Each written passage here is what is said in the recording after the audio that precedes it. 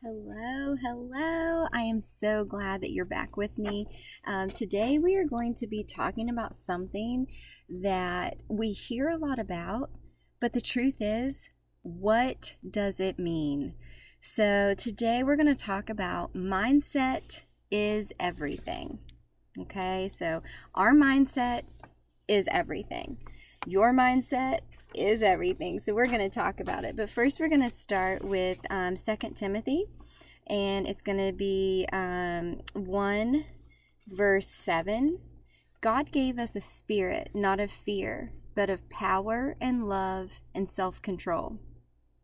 So we've been talking about the fruit of the Spirit, which we know that self-control is one of them and love is one of them. So we're going to focus on the two and how we can use those to make sure that our mindset is on the right track for the love of Jesus.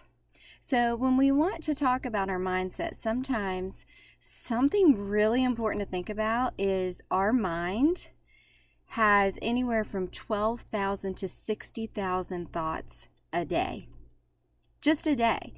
And studies are actually showing that 80% of those thoughts that we think during the day are indeed negative, and 95% of those thoughts are repetitive.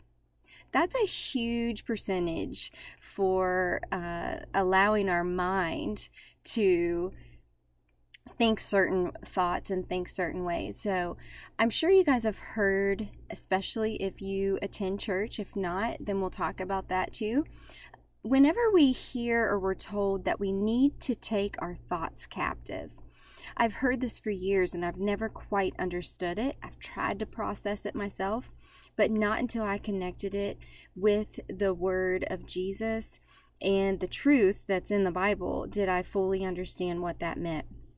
So, for example, sometimes we dwell on the past. We make negative assumptions about other people. We have self-defeating thoughts. That means you're thinking negatively about yourself. We have fear of what others think or fear of what might happen. We're anxious over those thoughts or fears.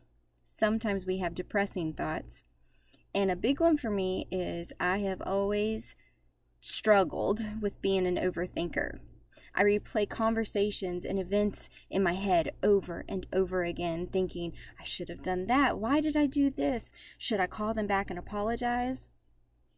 Those are moments that in our life we need to stop. We need to be intentional with everything, and we definitely need to be intentional with our thoughts. So in this moment of thinking these negative thoughts, first you need to be able to recognize it and say, okay, this is not a spirit of God.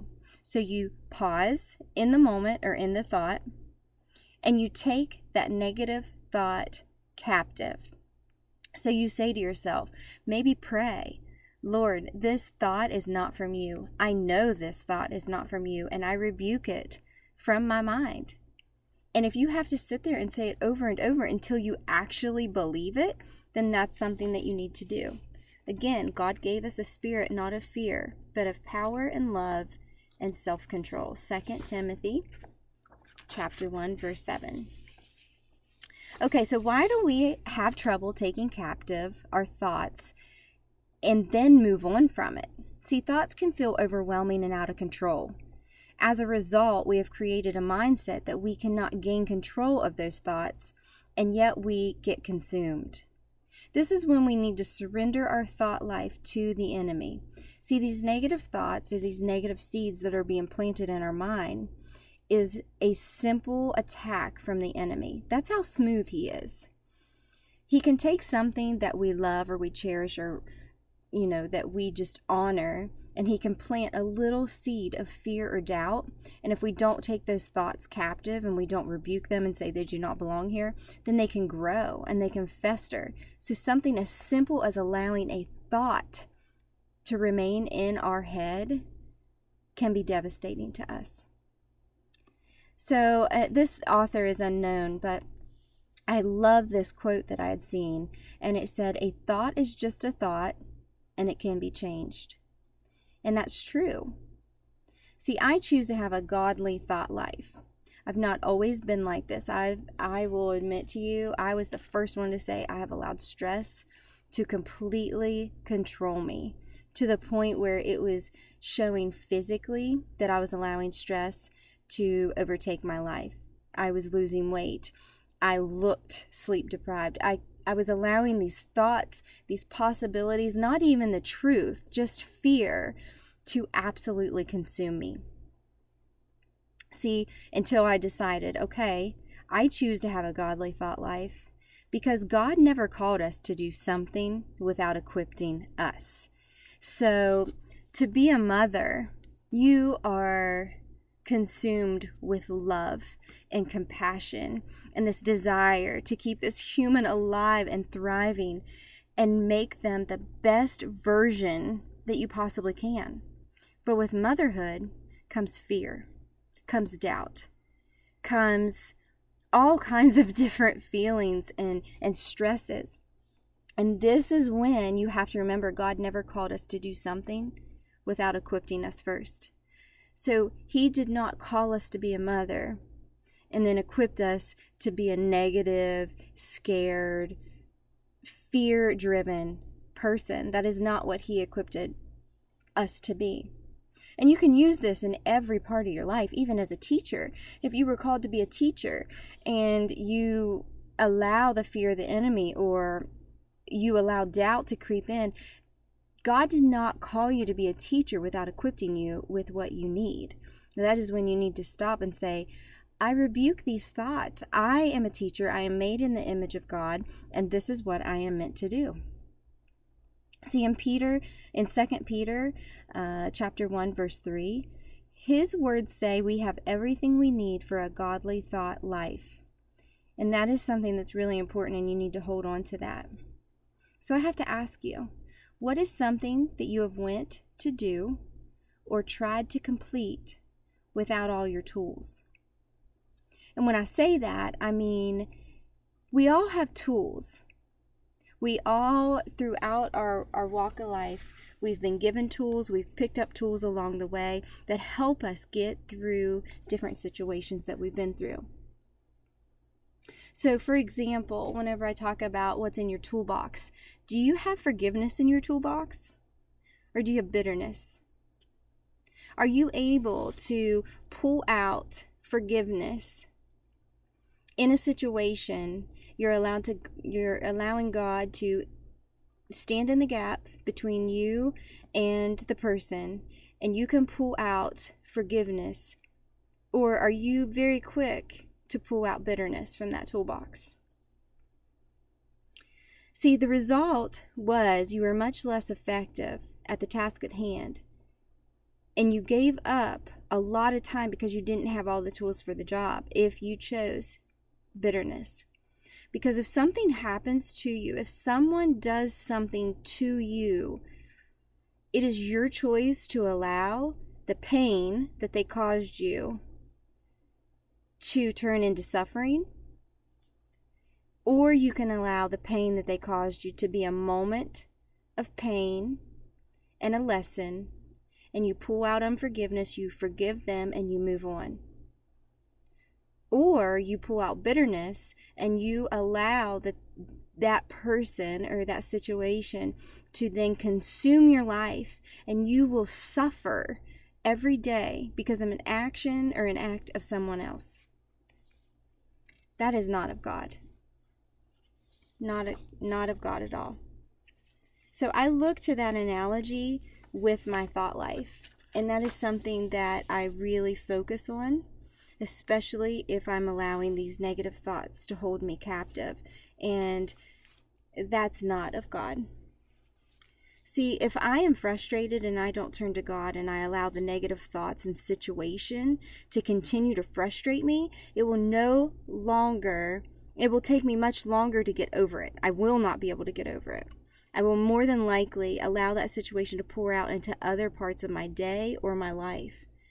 But like I was saying, if you pull out of your toolbox forgiveness instead of bitterness, then you can take that negative action or word captive, pray about it, and hand it over to God.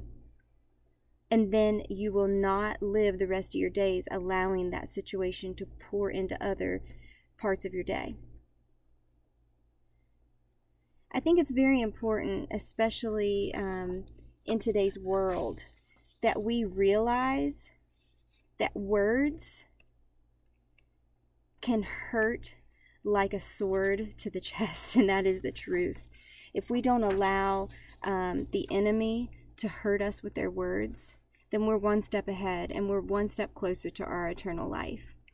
And I'm not saying that it's easy, because it's not easy. I promise you it's not easy. But we have to make sure that we have good intentions for everything we do, and that we pause in the moment and think of a strong emotion that is a happy emotion, that's a positive emotion. We want to make sure that we're remembering God in that moment to say, Jesus, I know this is not of you, but I just encourage you that you practice this throughout the day. It does take practice. It's a practice of patience. It's a practice of pausing and prayer. And this is something that if you truly want to change your mindset and you want to change your thought process, you need to practice these thoughts every single day. But you have to be intentional with them. And like I said, it's not going to come easy. It's a process. And the process is you take that thought captive free. Next, we want to identify if God's words speak to this situation. And guess what? God's word will always speak into your situation, whether it's negative or positive. But He will be there to speak into it. If your thought is of fear, one of many scriptures you can speak over that is Joshua 1:9. And we are commanded to not be fearful. God is always with us. He is our protector.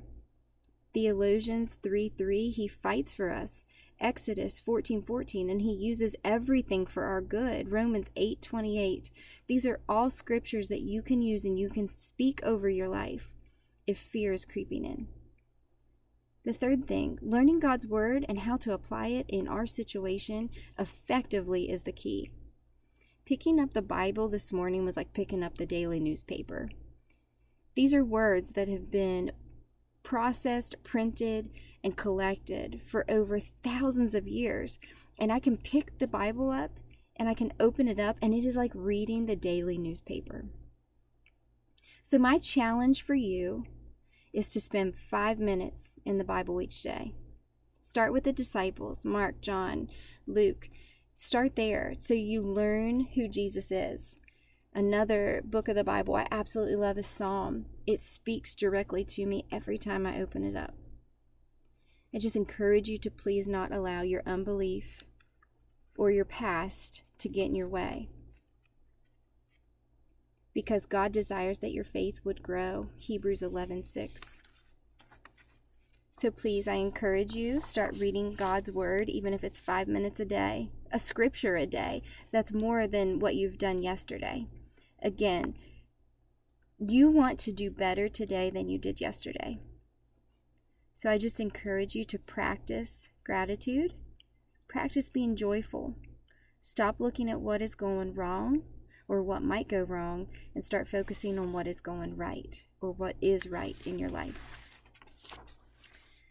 So I just want to leave this with you today, and I just really encourage you to remember that your mindset and your words are everything. So we're going to end with prayer today.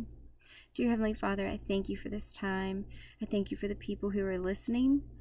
I ask you, Lord, that you allow the people who are hearing this message to take the negative thoughts captive and to press into your word and to practice the pause before they react. Practice the pause. Allow them to pray. Allow them to have a relationship with you. Just like right now, I'm just talking to you, Lord. I'm not using fancy words. I'm not using scripture.